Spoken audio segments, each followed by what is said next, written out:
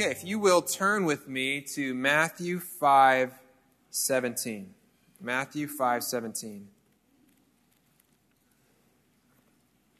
We're going to pick up where we left off. We are in the Sermon on the Mount, one of the pillars of the Gospels, and a huge deal sermon. This is a big deal sermon. And so we just pivoted from the salt and light paragraph. And if you're in a pew Bible, you can turn to page 810 and start where the heading says, Christ came to fulfill the law.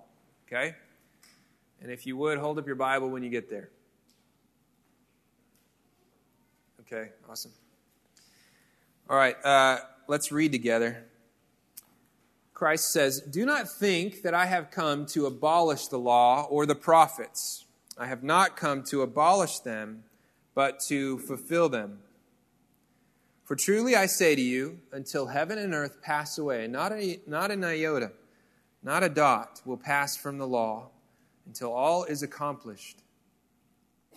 Therefore, whoever relaxes one of the least of these commandments and teaches others to do the same will be called least in the kingdom of heaven.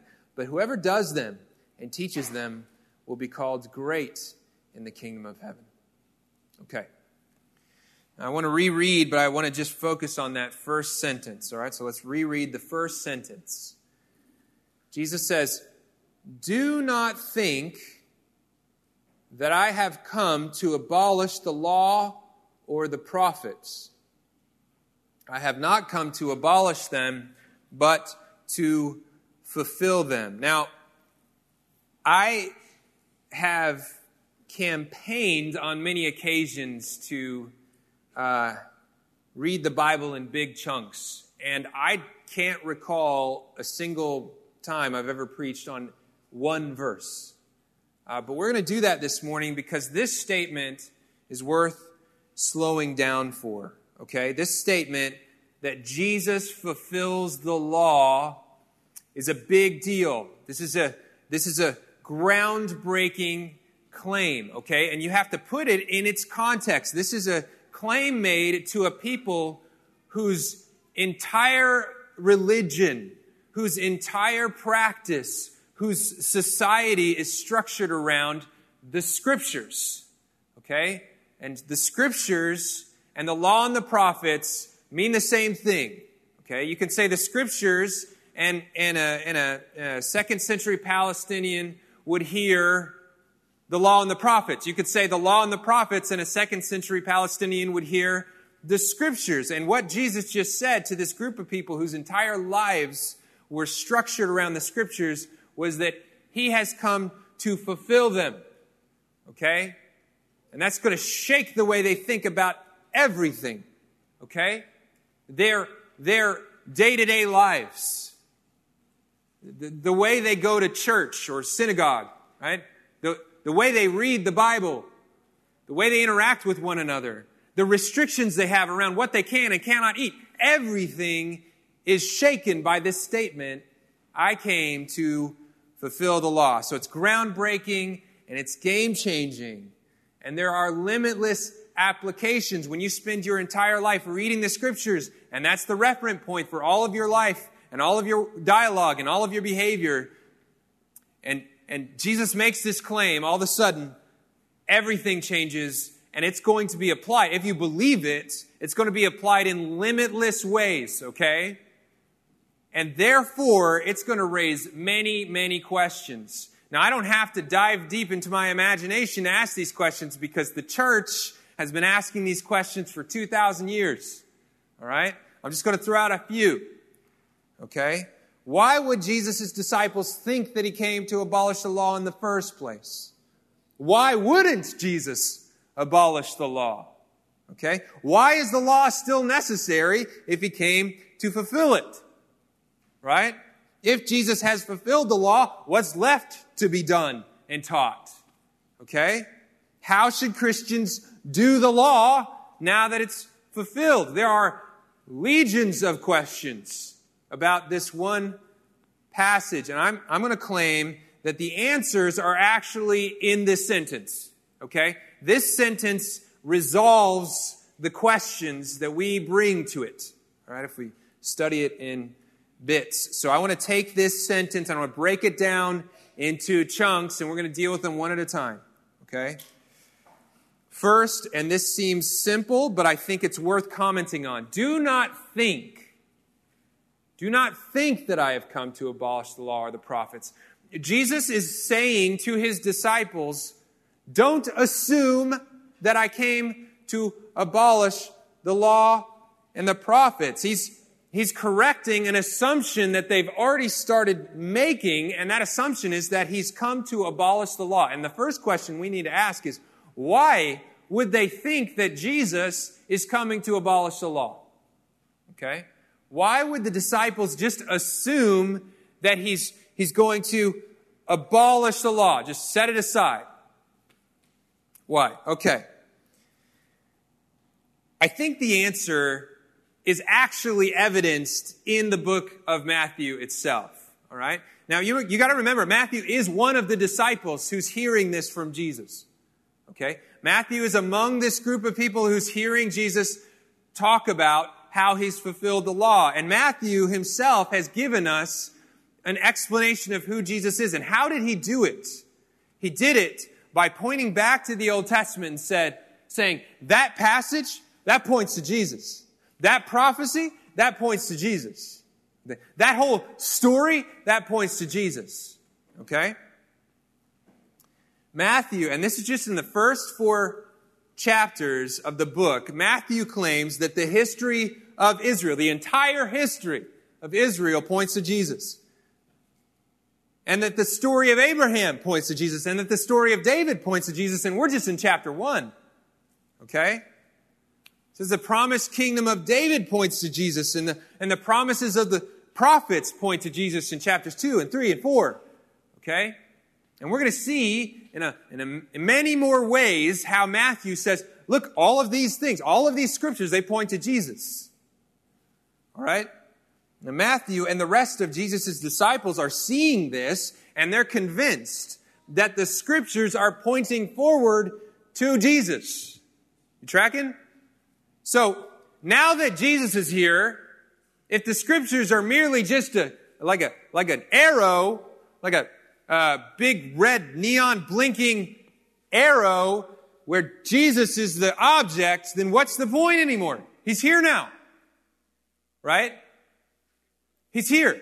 So if the role of the scriptures was just to give us the ammunition to be able to say, okay, there he is, he's here now, then why do we need them anymore?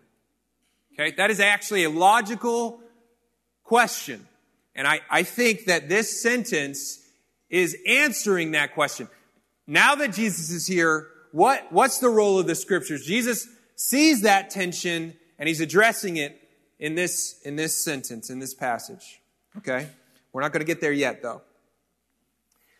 He says, do not think that I have come to abolish the law or the prophets. I have not come to abolish them, but to fulfill them. Now, there's some language things here that I want to point out. I think in our culture, it's not normal to talk about yourself as I have come, but certainly in the ancient Middle East, it's not normal. Like, you don't introduce yourself by saying, I have come to do this, right? Like that, if it seems like a strange way to start a sermon, then you're feeling the tension that these ancient Palestinians felt. You're feeling the tension of like, what do you mean you've come? Now, that tension is even more highlighted in the reality that this is not, there's no precedent in ancient literature to begin to introduce yourself and to explain why you're here by using the terms, I have come. Okay?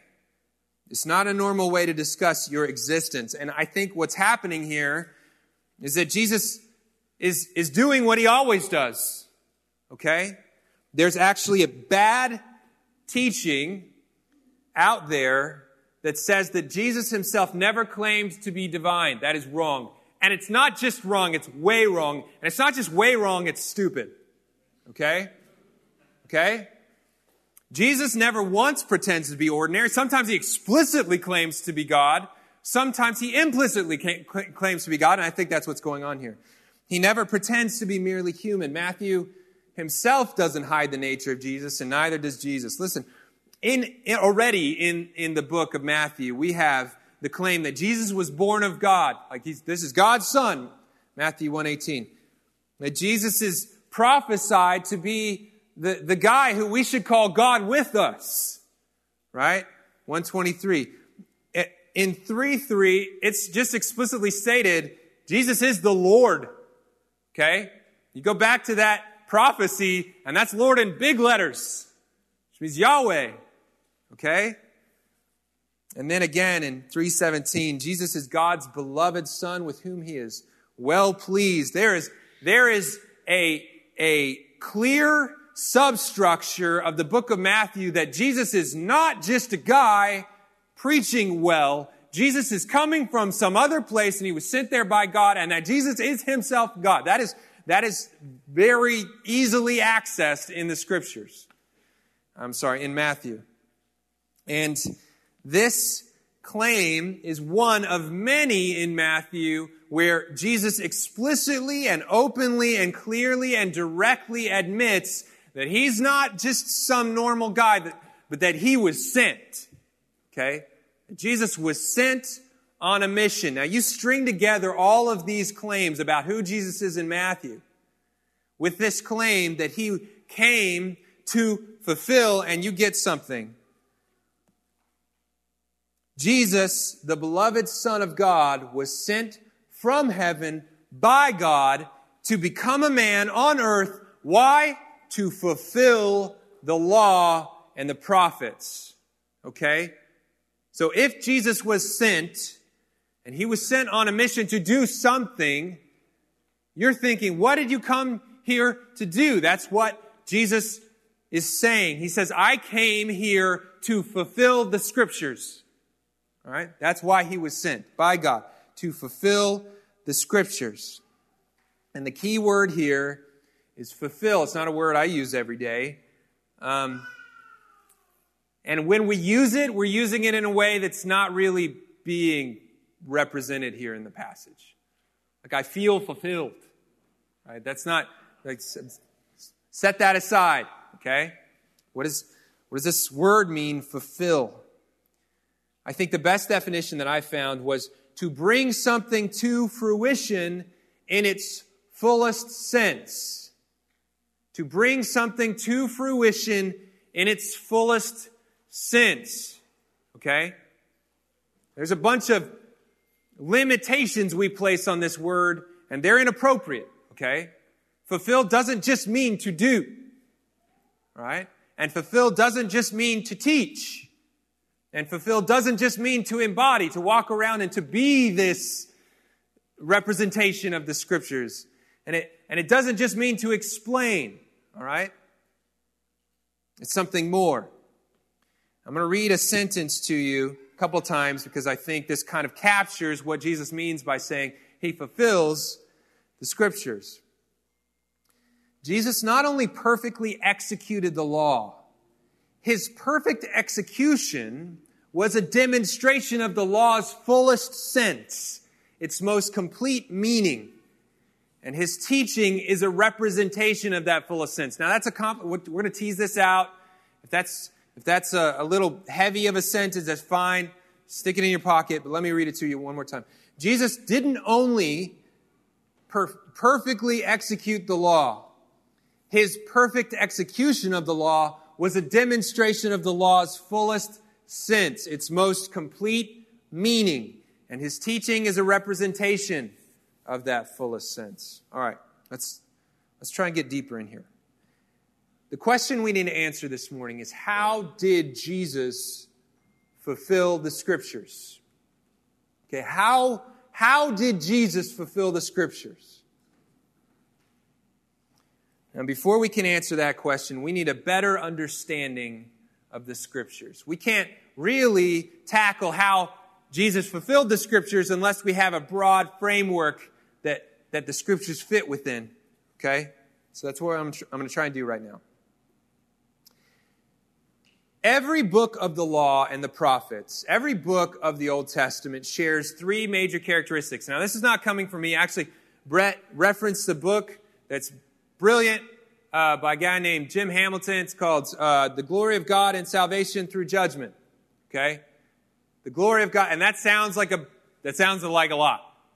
But it's not a lot. You should read it. It's really very, very good. The glory of God in salvation through judgment. This is kind of extracting a major principle in this text. But I believe, and many others believe, that every book of the law and the prophets shares three major characteristics. And I'm going to simplify them by calling them the call, the curse, and the comfort. Okay? The DNA of the Old Testament. The call, the curse, and the comfort. Every book in the Old Testament sort of lives within this framework of a call to righteousness, the curse for disobedience, and the comfort of God's mercy. Okay? The call to righteousness, the curse for disobedience, and the comfort of God's mercy. Now, this is evidenced on the grand scale. All right? You can look at the Old Testament as a whole. You can look at the law as a whole, and you can see this evidence. Here's what I mean. God's covenant with Israel. Okay?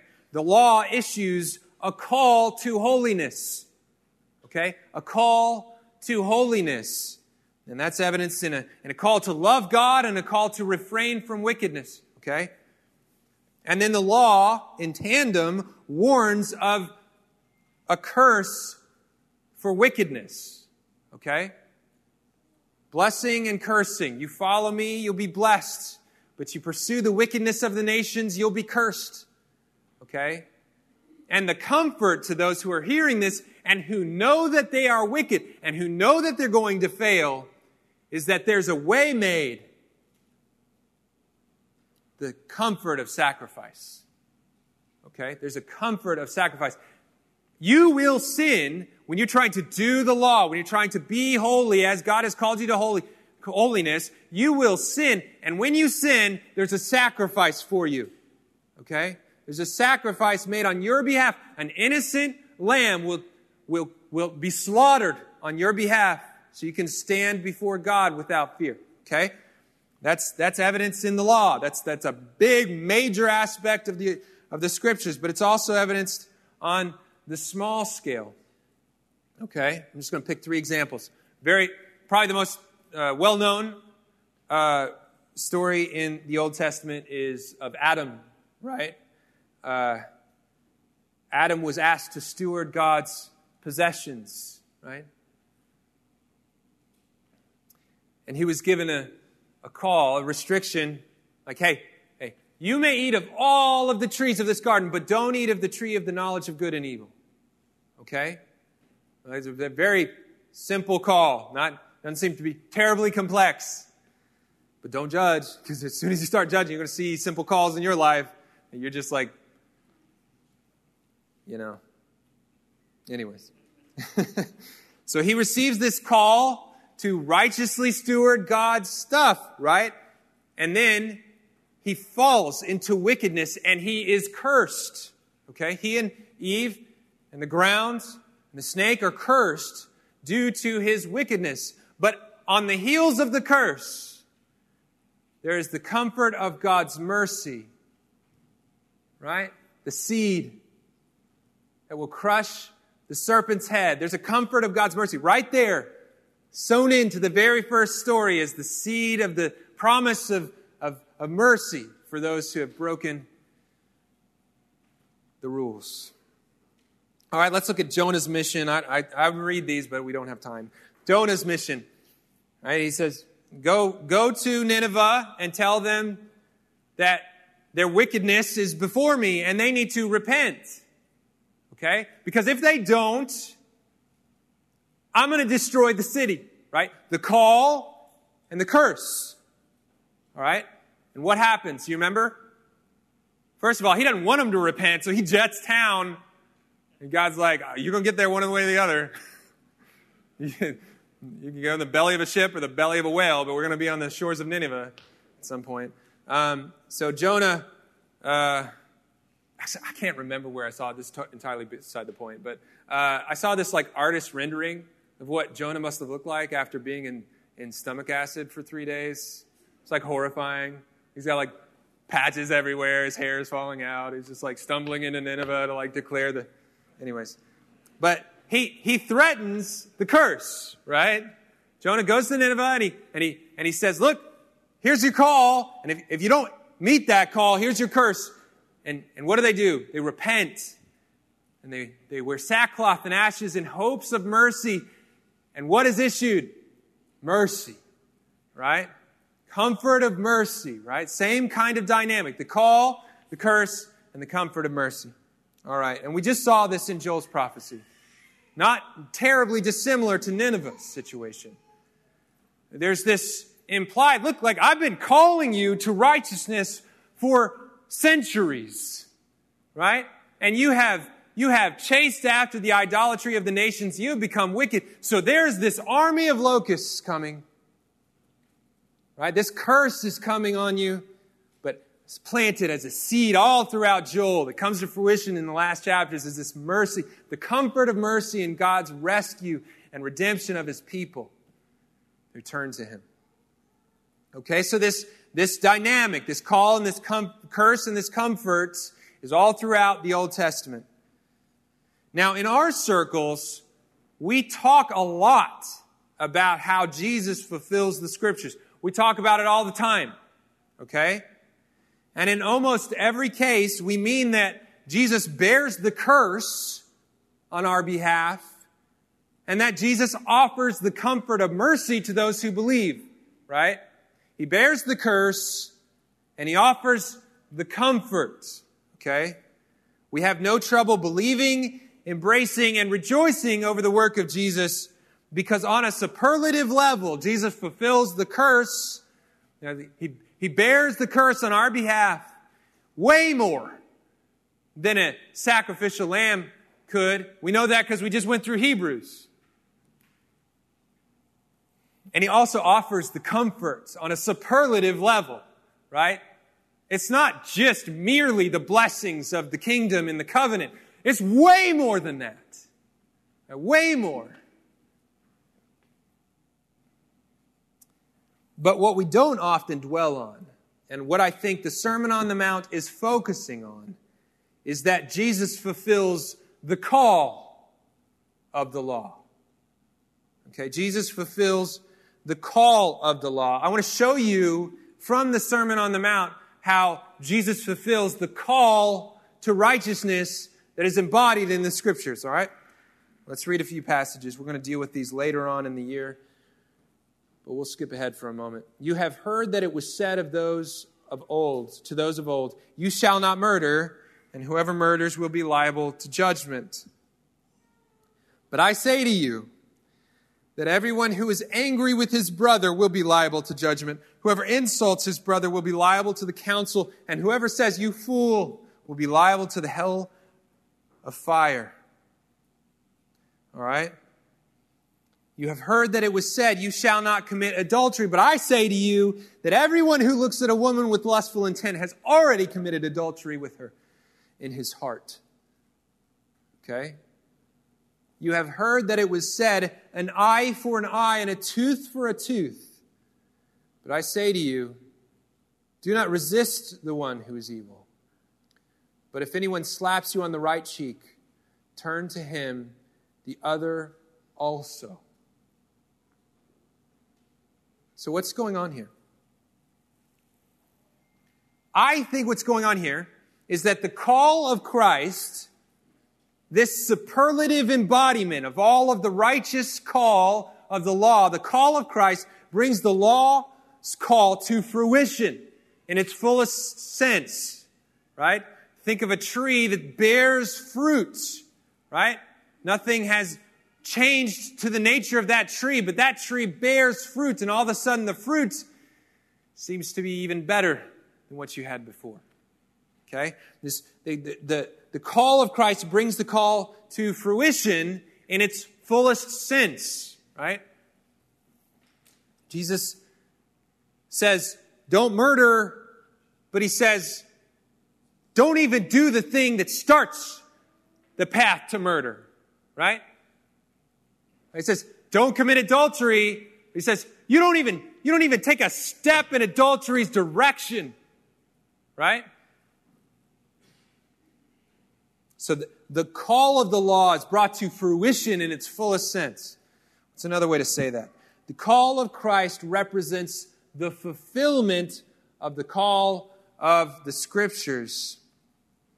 So here's what I'm suggesting Jesus means here in this paragraph. I think he means in the same way that he bears the curse of the law in its fullest sense on the cross, and in the same way that Jesus offers the comfort of mercy in the fullest sense through redemption, Jesus issues a call to his people that fulfills the call of the Scriptures in its fullest sense.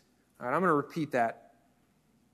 In the same way that Jesus bears the curse of the law in its fullest sense on the cross, and in the same way that Jesus offers the comfort of mercy in its fullest sense through redemption, Jesus issues a call to his people that fulfills the call of the Scriptures in its fullest sense. And that's the answer to why we don't toss out the Scriptures, right? We don't toss out the Scriptures because they don't merely point to Jesus, but because Jesus is the fulfillment of the Scriptures. We actually understand what the Scriptures means by way of Jesus. Does that make sense? It's by his teaching that we can understand the Scriptures. And that makes sense of the next sentence, right? That's why those who relax the law will be called least in the kingdom. Because to relax the law is to ignore Jesus' call. You're calling yourself a Christ follower, and you're ignoring everything he says when he says, follow me. Like, are you even following Jesus? If you throw out the Scriptures? No. To relax the law is to ignore Jesus' call, which is the doing of the law in its fullest sense. Does that make sense? And also, that's why those who do and teach the law will be called great in the kingdom, because those who do the law are heeding Christ's call. They are faithfully following Jesus. They're literally following Christ, and they're teaching others to do the same. To do the law in the way that Jesus is referring to, which we're going to talk about probably for the next 6 months, to do the law is to follow Jesus. Because Jesus is the fulfillment of the law. Does it make sense? Okay. Application, implications. I'm tempted to apologize because this is going to feel harsh, but I don't think it is.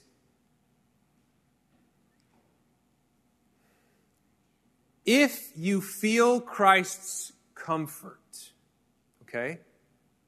If you feel Christ's comfort, but don't feel Christ's call, you don't understand the gospel.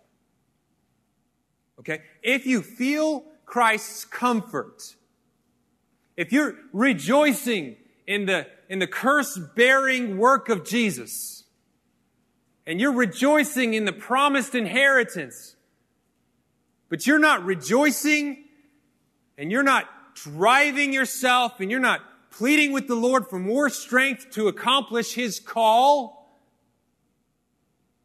then you don't understand the gospel yet. Not all of it. Okay? You're viewing Jesus as the fulfillment of only a part of the Scriptures. And He fulfilled all of it. Okay? Let me give this to you in another way. Christians should feel a call to holiness in its fullest sense. Okay? Not one dot of the law is relaxed in Christ. Okay? We just read that. Not one dot of the law is relaxed in Christ. So if you become in Christ, you should not be going, well, that was tough. It's time to take a break. No. You should feel the superlative call to holiness. Okay? The holiness to which you were called is the fulfillment of the holiness to which the people of Israel were called. And you need to go back and read the call to the people of Israel, because they're called to love God with all of their heart and all of their soul and all of their strength and all of their mind. They are called to love God with everything, and that has its superlative embodiment in Christ's call. Okay? You should feel the call to holiness in even a bigger sense than maybe you did before. However, you should feel that call in concert with the comfort of redemption in its fullest sense. Okay? That's why the work of Christ is so beautiful. Because yes, you are called to holiness, to a superlative sense, but you're also given the curse-bearing work of Christ. And you can also take comfort in Christ's promise of redemption and salvation and a kingdom to the superlative sense. So it's not just that you're working harder than everyone else, and you should be working harder than everyone else. But it's when you stumble and you're tempted to despair. No one's borne the curse like Jesus. Nothing can bear the curse like Jesus. There's no wrath for you. When you're tempted to despair because you falter in your call to holiness, you remember the comfort that Christ has given. And there's no promise like that. The world has nothing on the promises of Jesus. I'm in advertising. It's interesting to do forensic, retroactive, like try and interpret the marketing that I receive, and to see how it's just like a tiny, like ridiculous claim that somehow this thing, this product, this service, this whatever can give you peace or love or joy. All of your desires will be fulfilled or whatever. And it's just like it's a ridiculous claim against the claim of Jesus, the comfort of Jesus. Okay. All right.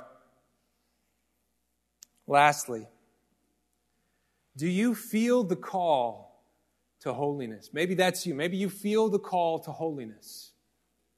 Maybe you can't stop thinking about what Christ has called you to, but you're crippled by sin.